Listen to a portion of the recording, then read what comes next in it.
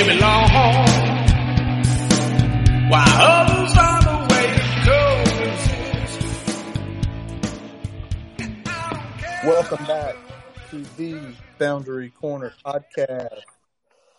Brian Siegel, how are you, man? I'm good, buddy. How you doing, Curtis? Oh, dude, we're making it here today. Sipping on a brewski. Watched The Incredibles with the boys tonight, man. I love that movie. You can't go wrong with Pixar, man. That movie, man. I think Incredibles 2 might have been. It was definitely the first movie I saw with my older son.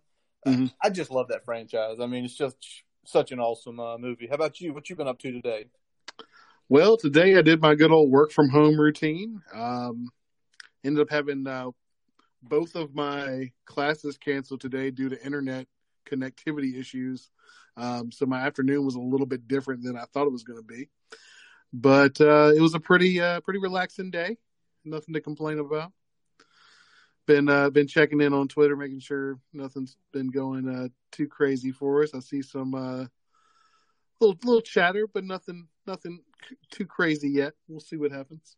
Definitely chatter right now. I think these young high school bucks are they're getting antsy. They can't practice.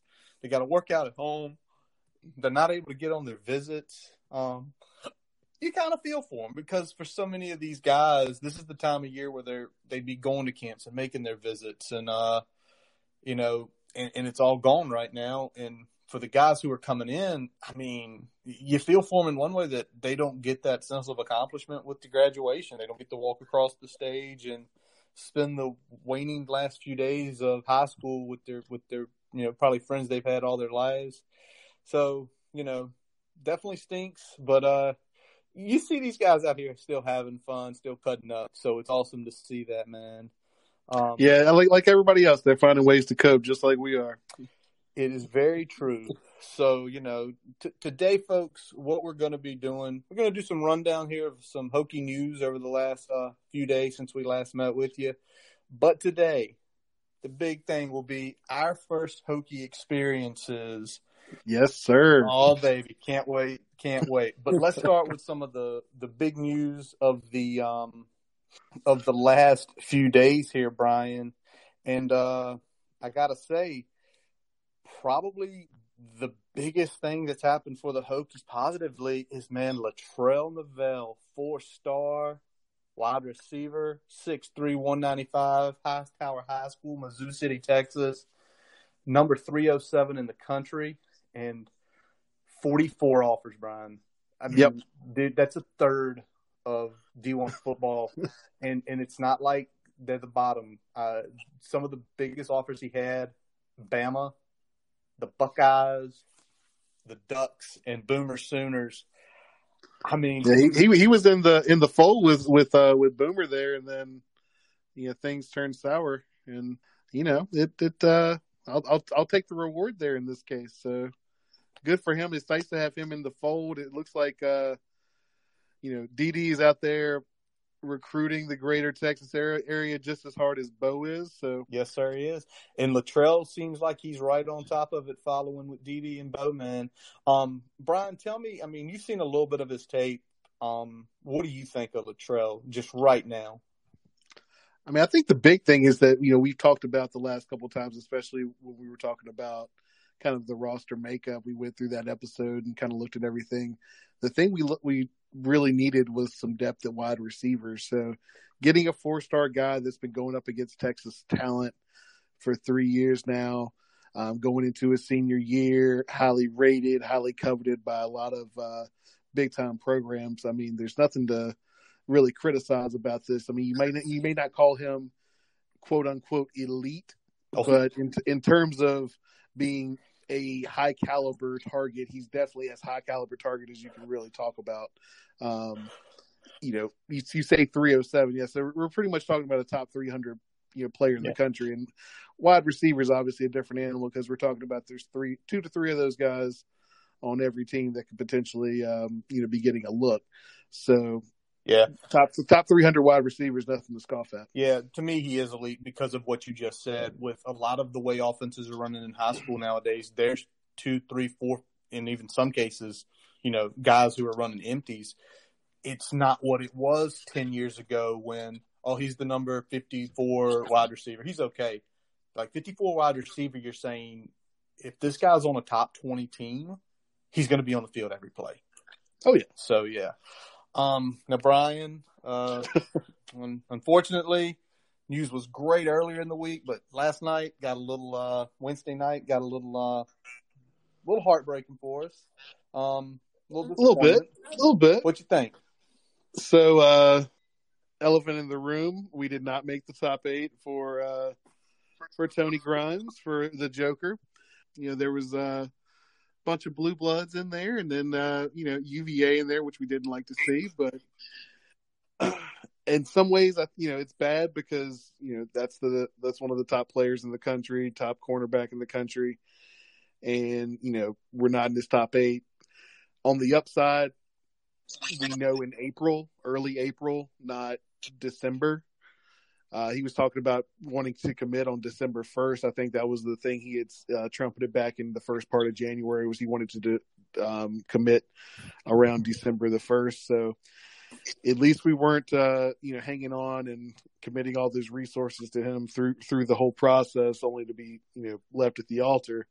So if it was going to happen, I'm almost glad it did happen now, but it still sucks not being one of the 8 that was in heavy consideration for him. Yep, I'm with you on that. Very glad he did go ahead and not include us in his top 8 because of what you mentioned with the resources. It does suck. Tony is a hell of a player, hell of an athlete. The creme de la creme of the cornerback class this year. Yeah, we talked about his versatility on the when we were breaking down the 21 class in the state. So he's a versatile guy that was going to fit in good, kind of with what looks like J-Ham is going to from a secondary perspective. So that piece of it sucks, but like I said, if it had to happen, it's almost better it's happening now, so we can go ahead and move forward and go to Plan B. Yeah. So for Tony, his family, best of luck to you in all your endeavors, man. Yes, sir. But we did get some other good news, at least in terms of being considered in a top 8 or top 10 scenario. We had Latrell McCutcheon, top 10. If we're talking about cornerbacks, that we lose out on the Joker, but we've got McCutcheon there putting us in the top 10. Looks like he's been tweeting out some VT love a lot recently. So I think DD and the other Latrell are down there working on him a little bit. So that's good to see. Oh yeah, man. Oh yeah. I mean, he's the number 1 corner in Texas, down in Austin. His offer list same way in the top 10, along with your usual suspects. I mean, you got the Trojans, got Go Tigers, got the Seminoles. And I'm going to say something about Latrell McCutcheon. Last year, and I'm sure you read on this, Brian, he hurt his ACL, so he did not have a 2019 season. Correct. And this is my thought with him. He's 98th in the national right now. I think he's 6 or 7. I feel like 6 or 7 on the corner. If I'm wrong, my apologies. I think if he comes out and he plays this year, and he plays at the level he was his sophomore year, he's going to rock it. He's going to be a top 50 player.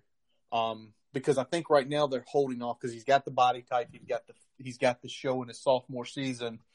But now you're talking about if he comes back and explodes, it's going to be like, oh, we should have never doubted this kid. Let's rock it up the board. And kind of the big thing here, you don't see it happen a lot. He decommitted from the Tide, which usually when Nick gets his guys, Nick doesn't let them go. Yeah, and I mean, it looks like some of that was probably related to the junior year injury, but at the same time, we've gotten on him since he's been on our board, and we've stuck with him. I'm hoping that if he ends up rocketing up the board like you're talking about, that some of that loyalty and sticking by him through that tribulation is going to potentially pay off in terms of him seeing us as someone that didn't turn our back on him or slight him in any way during that recovery process. Absolutely. Now, even more good news, man, was the California to Virginia Tech movement still out there getting word. Anthony Beavers in his top 5, along with Arizona State, Florida Florida A&M University, historically HBCU, San Diego State, and Sparty, 4-star guy. And I want to ask you this, Brian. I don't know if you got a chance to see Anthony's tape yet, but his comparison is Levante David. And Levante David is an inside linebacker. He's not an outside will. So, and I know he's only like 6'1", 190, but maybe, again, you don't get to see these guys in person. But I'm wondering if his frame maybe is built a little different to where they feel like, hey, this guy can play inside linebacker at 225. That may be the case. I haven't seen a ton of tape on him, but like you were saying, making the top 5 is big for this. I mean, I don't think a few months ago we would have dreamed that we would be even considered a top 5 candidate for a 4-star out of California. So the fact that we're really, stretching our recruiting footprint out there and, testing all the waters and seeing who wants to become a Hokie, I think that's a big thing. It'll be interesting to see how that develops. But as far as talent, I mean, you don't become a 4-star out in California for anything. I mean, that's a pretty competitive group out there, very similar to what they have in Texas and Florida. I think this might be something if he ends up not getting quite the offer sheet that he was looking for some of the other guys. I know when he tweeted out the top 5, it was on April Fool's and it didn't have USC in there. Or Oregon. Yeah. Where he decommitted from. Yeah. So there was no USC, no Oregon, and people were like, April Fools. And then he comes back and is like, no. Nope. Another one, too, Adonai Mitchell out of Tennessee, another pretty, 4-star wide receiver.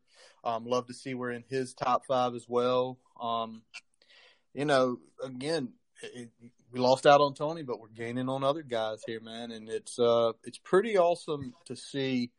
We want the state of Virginia. It's great, but it's awesome to see that we have a staff that's basically saying, yeah, Virginia's important. You saw Bo when we lost out. It is a priority. Tony was a priority. We didn't get him, but we're not stuck in this. We're not stuck in a region anymore. Yeah, we're now saying we're going to go to Texas. We're gonna go to California. We're going to offer these kids.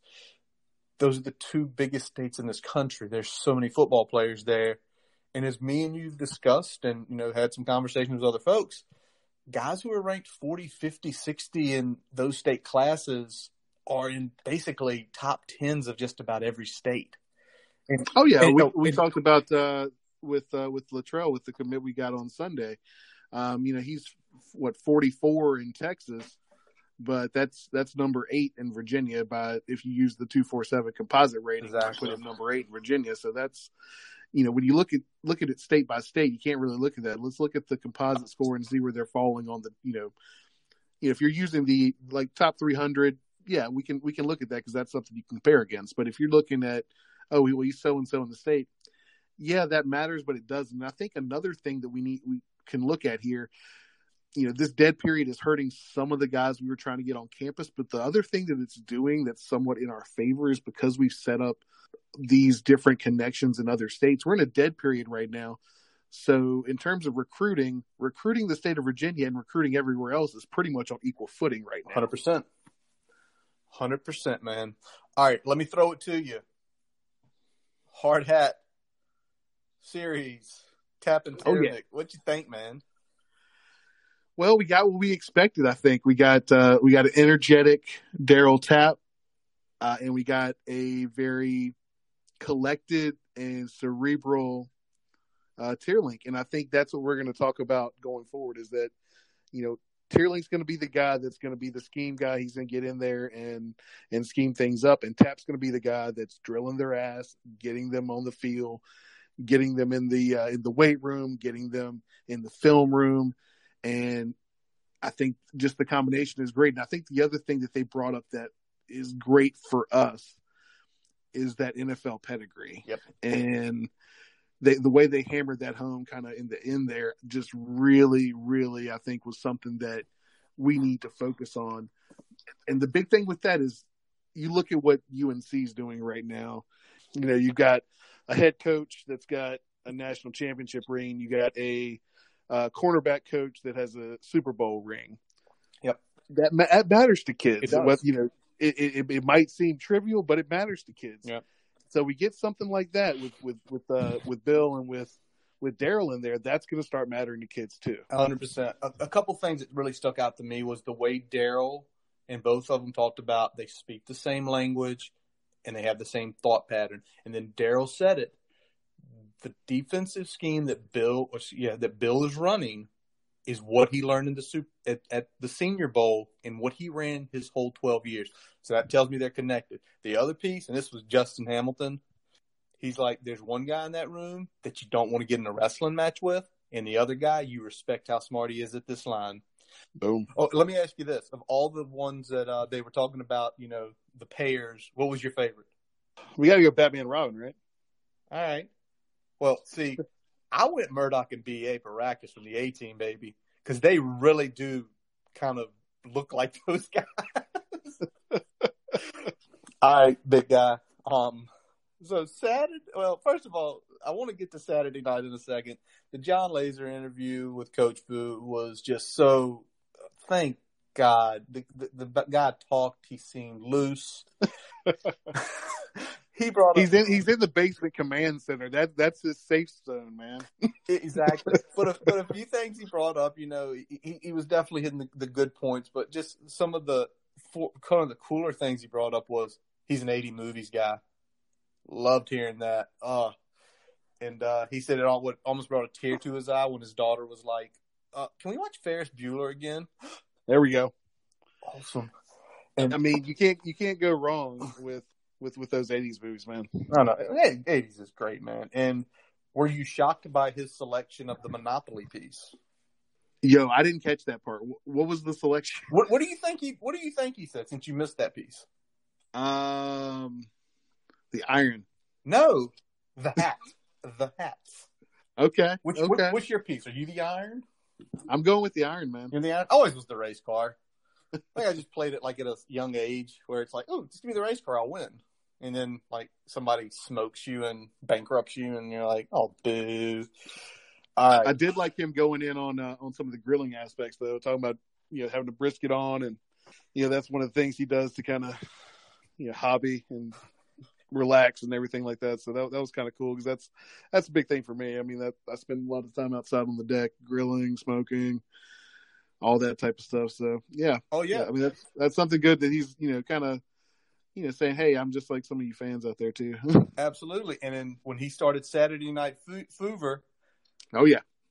What did I texted like, Brian, you need to ask him, right? You got to ask him how the brisket turned out. And he said it was his average brisket. He blamed Laser. Yeah. I'd like to know what John Laser did. Did Laser? That was a long interview, man. He forgot to go out there and spritz, or he didn't put the Texas crutch on, something like that. Touche. But just Saturday in general with Justin Fuente on Twitter, it was a breath of fresh air to us as fans. Oh yeah, he was answering questions. I know some people were like, "Oh, it's not really him," but then Mr. Trey Turner decided to debunk that real quick. Yeah, with the, "Hey, coach, 0 to 10, rate me what I did when I came up for the Elite Series day." 0. And Trey was like, garbage. Yep. And then Trey That's move. And then Trey gives the backstory of he was focused on, basketball at that point in time. And he pretty much went to that to stay on the radar. Exactly. And when you sort of read kind of what was said after that, like, you can feel there's a connection there with him and Coach. But it was everything. His Twitter game lately has just been up. I think for us as fans, we're really happy. And he claims he was sober. I'll believe him. Although he has been in the house with 3 women for going on 20 days. So again, I seriously think he that basement is his comfort zone, man. All of a sudden he's been in there for a while. He's like, okay, I'm gonna fire up the Twitter and see what happens. And it was awesome. And he went because he texted about going fishing with his girls. And then what was it, about 7:45, 8 o'clock? He fired that thing up to like 12:30. He was answering all sorts of questions. interacting. It was awesome. And he asked for follows, and people were giving him that stuff. And are we assuming that him thinking Drake was Prince was a joke? yes, I do think. I think he knows the difference. We hope so. Yeah. I mean, he's close to our age. That's one of the cool parts about the head coach. I think Justin's 41, and I'm 36. You're 35. We're pretty much in that same generational thing. So I think he knows who it is. I think he was just messing with people. So yeah. And then, of course, upon the Latrell Neville commitment, the Stephen A. Smith gif. Yeah. With the cracked me up. So that would call me off guard. I was like, oh, Fu did that? Fu did okay. Really? But I'll say this. I don't know if it either he's like reading some PR books, or they've got him a PR coach, or maybe just his wife, being around his kids and wife. And maybe that's why he's coming out, because normally, again, people talk about him. He seems like he's a family. He goes to church with them. He's very, very family oriented. So when he goes home, I'm wondering if it's like, I've got to put the phone down. I need to spend time with my children, time with my wife. I could sit here on Twitter all day and play around, but now he's getting that opportunity, and it's been really cool to see, man. I mean, I'll say this: just looking at everything, it looks like he's a guy that compartmentalizes things very well. Yeah. He manages it, and then he puts it to the side. And when he's doing one thing, he's not doing another, and then he'll dive back into that when it's time.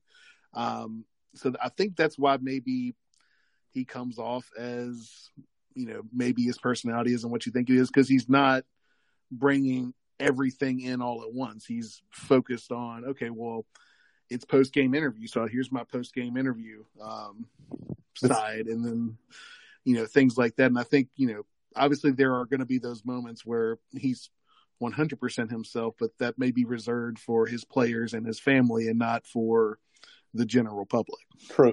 Although we have seen crazy, insane view, and one of the Twitter guys brought it up, was like, what exactly did you say to the refs on the Notre Dame game back in 2016 that got you a personal foul? His comment, it's not suitable for print.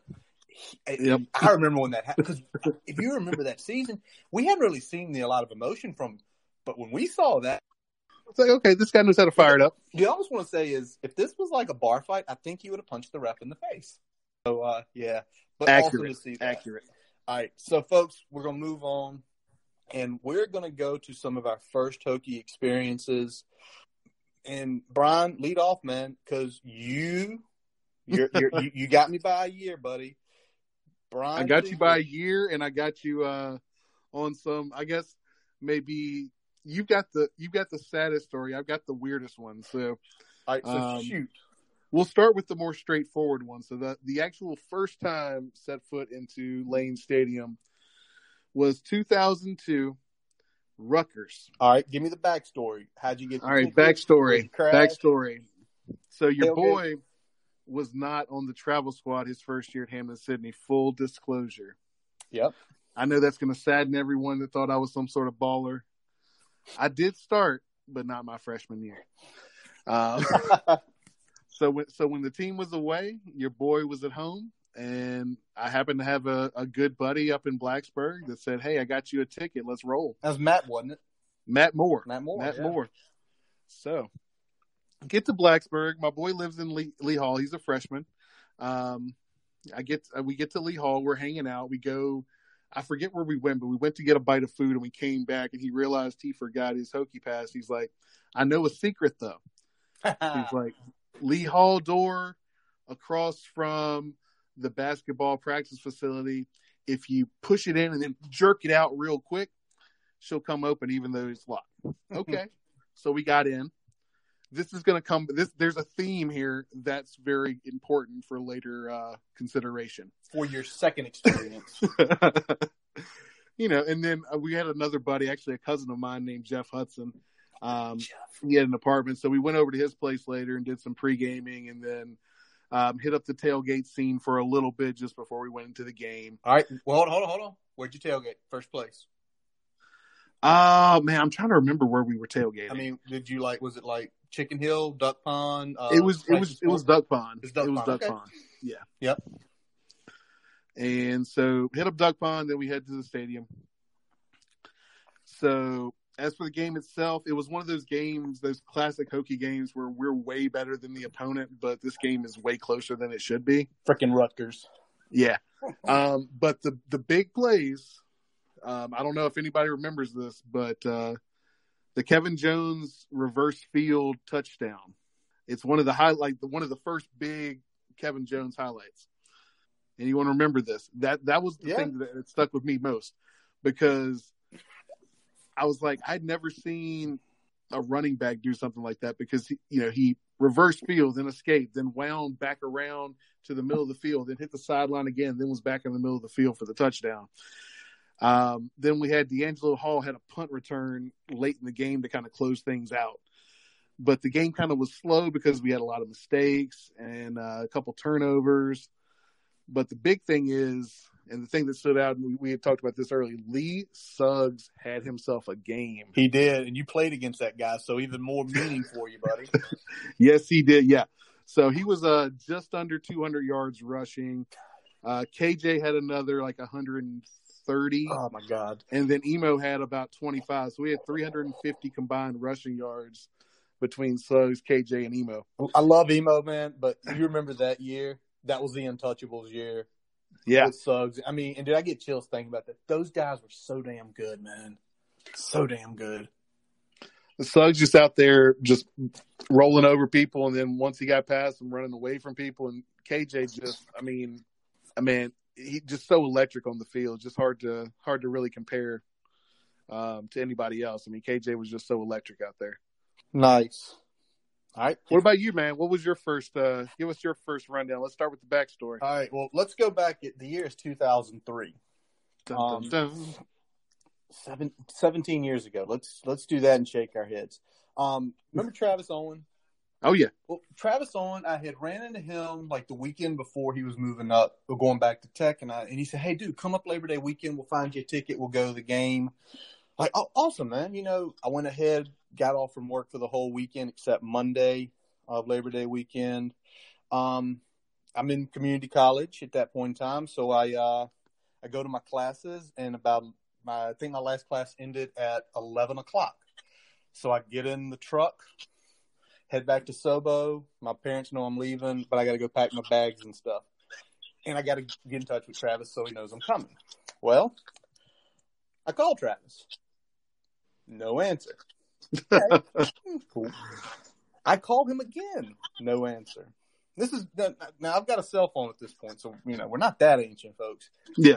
So I was like, okay, whatever. He went. He's up in school. He probably got smashed last night. I'll go home, get on IM's team, and get his address and tell him I'm on my way. Go home and remember the old fade IM when it was black. It was like, oh, that's not good. Yeah, yeah. Go home. He's not there. It's been like 26 hours, like since he was at his computer. Where you been, man? Oh my God! And I'm like, Jesus Christ. Now, of course, I know lots of guys in Blacksburg. I mean, Wilkerson, Hudson, your cousin. But I'm sitting there and I'm like, crap. And I just saw I pinged Matt Hastings. There you go. Yo, Matt, what are you doing, man? And he's like, oh, dude, just drink the beer. Like, dude, you seen Travis Owen? I know you guys are up there. He's like, no. I was like, damn it. I'm like, dude, I'm supposed to come up and crash with him this weekend, go to the game, party. He's like, dude, bleep him. Here's my address. Get your ass in your truck and come. So I'm like, screw it. Love Matt. Went up there. He was living at Fox Ridge at the point in time. So, Fox Ridge. Stay with him on Friday night. Catch up with Wilkerson on Saturday and stayed with him. We roam because it's going to sound really weird, folks, but that first game I went to was on Labor Day Sunday as a 3:30 kick. So partied all weekend, hang out with our boy Brian, hang out with Matt, a lot of the other boys from back home, get housed all around Fox Ridge, have a blast. Wake up game day, tailgate down at Price's Sport. I don't get smashed though, because I have to drive back home after the game Because I Because got to go your to boy work. probably had to work, I would guess. Yeah, I got to go to work at 8 o'clock next morning. So I had a few beers in the parking lot. I sat on student side with Brian, Wilkerson, Blair, Waller. I don't know Blair's married name now. Had a great time. Game was August 31st, 2003 against UCF, man. And, dude, I've forgotten pieces of this game. So I went back, Hokie Tate, shout out. We wish you were still up. It was screw those guys who got you kicked off, man. I hate them. But, dude, the amount of talent on the team, and I'm going to just start going through names, and you're going to be like, yep. So Brian Randall, Marcus Vick, Kevin Jones, Humes, Jake Grove, got to get you out, Lyman Love, Jeff King, Will Montgomery, Wilford, Coach Justin Hamilton catching a wide receiver catching a touchdown. The next season, he's at running back. To show you how developed he is. On defense, offense, and special teams. D. Hall was doing everything that day. He caught a couple passes, punt return. And I'm going to throw some this is like the love names. Daryl Tapp, that was his first game at Tech. That's Tapp's first game at Tech, man. Nathaniel Adibi, Colas Coles, the Lewis brothers, Vegas Robinson, Jimmy Williams. When I was watching this game and the pieces of it, it was just like, this is awesome. And, the first live touchdown I got to see, to hear Skipper fire and Tech Triumph to be played, was Kevin Jones with a touchdown run. And, there we go. And US, I mean, that was a pretty close game, too. It's kind of like your games. Tech went up big 28-0. UCF then scored 21 in a row. Tech then scored 21 in a row to put it out of reach and won 49-28. Brian Randall tore it up. Marcus threw a TD. Defense played great. But I didn't realize how much talent UCF had. They had Brandon Marshall, Atari Bigby, Matt Prater. I mean, that's guys that spent significant time in the league. And, that was my first experience. First time I jumped. It was unbelievable. I toast Wilkerson. I can't remember if I ever saw Travis that weekend. But I don't feel that because Travis. Did you ever talk to him later and be like, "What the hell, dude?" I did, and basically he went on a bender for like 3 days. Okay. So he was outside his mind for a several day span because there. He made it up to me. In 04, I crashed with him a couple times going down in 04, so he made it up to me in a nice way. All right, so Brian, we're doing multiple experiences. So, what is experience number 2 for you? That's going to be Commonwealth Cup, same year, 02. In Lane, there were snow flurries in the second half, which I think is documented the last time there's been snow during a game in Lane. It was barely there, but it was there. It was blowing sideways because that was a windy day. So I actually rode up with a friend of mine from high school, Tyler Abbott, and my stepbrother, Justin Wilkerson. We actually got tickets last minute. Apparently, Justin's mom had them for some sort of client event that got canceled, so she just passed them on to us. I was like, sure, why not? But as we all know, it's Thanksgiving, so not as many people on campus as there normally would be. So I coordinated with, again, my cousin Jeff Hudson. He's like, yeah, I'll be up there. So you can crash at my place. You guys can crash at my place. I was like, perfect.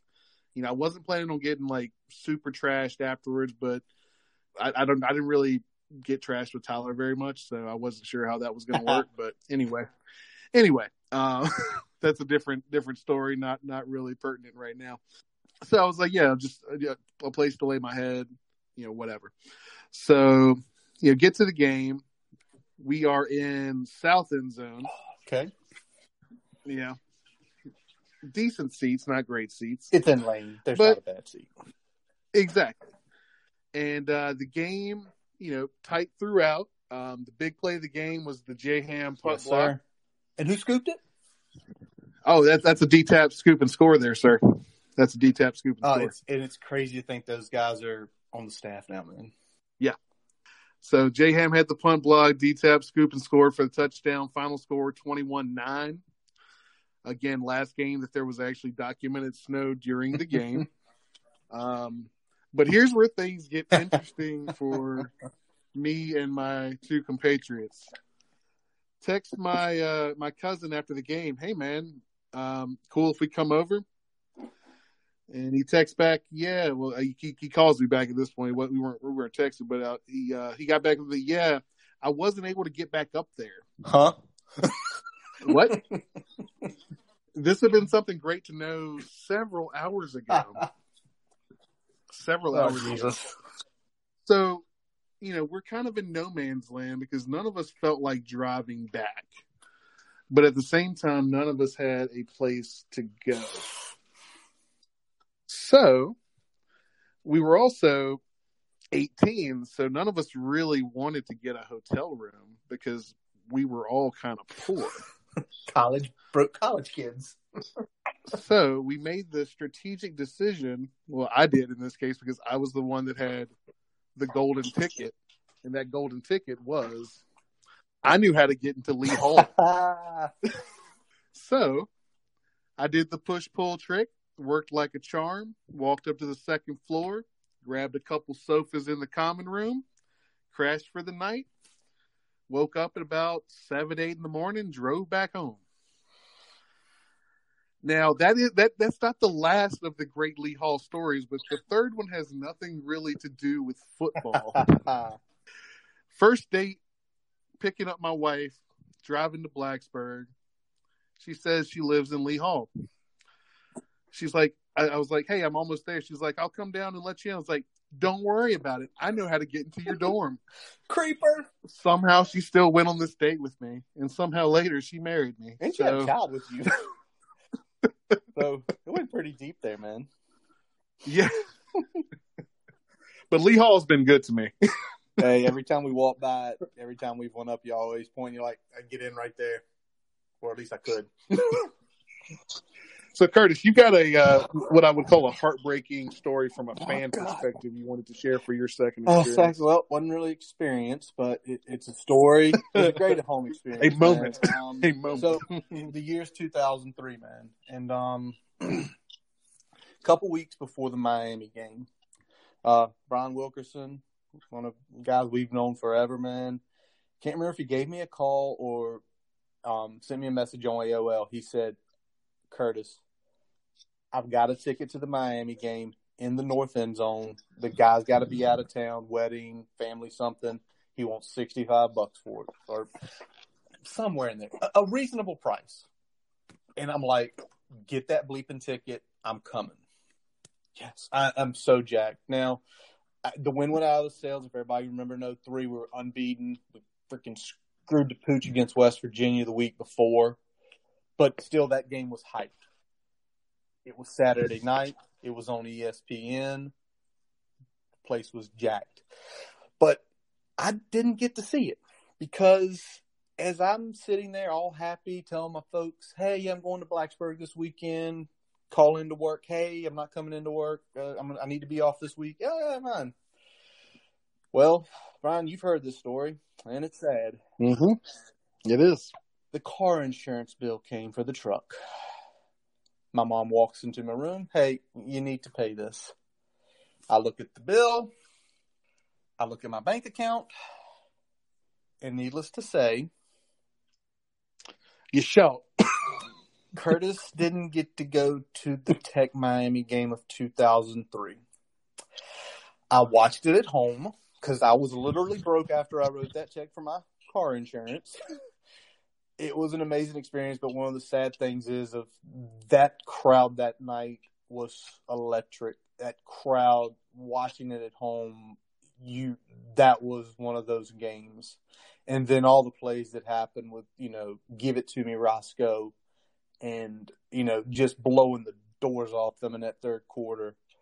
I admit, I believe I cried that night because I know I should have been, and not just I could have been there. not just in east or west stands and student section, not in south end zone, the north end zone, the creme de la creme of seats for a Tech game for what we were in that age in my 20s. So yeah, man. I think that would have been worth taking the D-knock, man. Well, I didn't know much about insurance. All I thought was, I know. I'm just saying that might have been worth the shit, D-knock. if I don't. Well, oh yeah, but you know the issue. My parents were really good friends with the Farm Bureau agent. If I hadn't paid that, I'd have been given hell. Yeah. So yeah, it is what it is. All right. So guys, this week we're not really doing a poll, but we're going to do some open-ended questions. Your first time in Lane Stadium, who was that first player that just popped to you? Brian, go ahead with yours from that game at Rutgers, and I think it's in a way for you, it's probably a little more personal. Yeah, so I'm gonna preface this with I'm probably gonna give some love to two people here, but I'm gonna go with Lee Suggs as the sentimental pick here. I was in high school. We played against them when he was still in high school, and I do. Oh man, just watching him was kind of like it's like, oh, that's what a running back can be.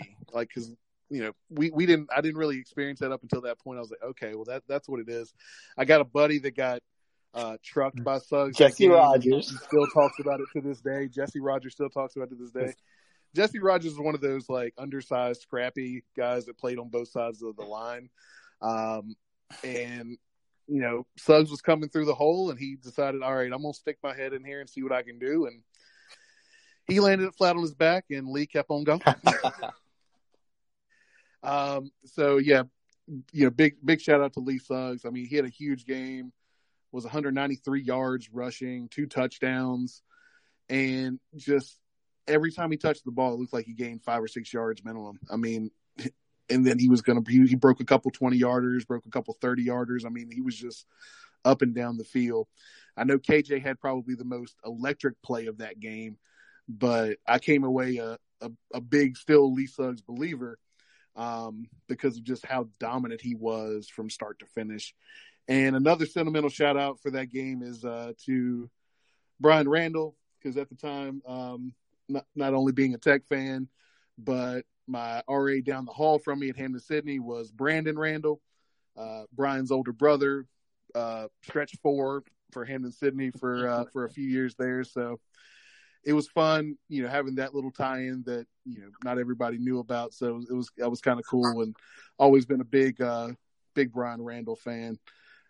Just think, you know, he was a guy that probably is somewhat underrated in terms of the you know, the glory days of Virginia Tech from a quarterback perspective. So, you know, Vic and Tyrod get the most love, and Logan gets a lot of love. But I think sometimes we forget about Brian. So that's my 2. What about you, buddy? The first one you mentioned him with that run, but Kevin Jones. The first play I ever saw was not a Kevin Jones play. His was the second. The first was Doug Geese, like the full big 43 to fullback with a little catching a little pass from B-Ran. But watching some of his jump cuts, and just again when I watched that game through Hokie tapes, I kind of went back and said he was that good. And Kevin Jones was that good in the NFL. If Kevin Jones doesn't get that Liz Frank sprain, my opinion on him is of the 2010s, he would have been considered one of the best running backs. Now, the other guy, and this is just straight up just because of who he was, it's D. Hall. D. Hall played everything that game. He caught 2 passes for 40 yards. He was always a baller on defense. He was legitimately one of the best punt returners in college football history, not just in Virginia Tech history, college football history. And just to see him, he was out there so much. Those are my 2 guys. Now, you know, fans, what we'll ask you guys to do, if you've got one, if you've got 2, put them out there and tell us, who was that first player that when you saw them, that first game you went to, was it like, oh boy, this is different? All right, Brian, have we missed anything? Any breaking Twitter news while we sat here and, relive some glory I don't days? see anything popping up for me. I don't see anything popping up, so I think we're good to go. I don't think we've had anything that we need to break right now. I'll definitely say that. Awesome. But tomorrow is another day, so I think we've got some good news coming down the future. So we'll see. You feel like there's some momentum gaining. I'm with you. So hopefully the next time we do this, we're talking about 3, 4, 5, 6 commits where it's like, whoa, what happened? So let's do this, man. This is going to wrap up this episode of the Boundary Corner Podcast. My name is Curtis Wilson. I'm Brian Siegler. And as always, we let our guy Jason Long play you out. Catch him on Spotify and Apple Music. We thank you for listening. Subscribe to us Spotify, Apple iTunes. Follow us on Twitter, Facebook. And as always, let's go. Hokies.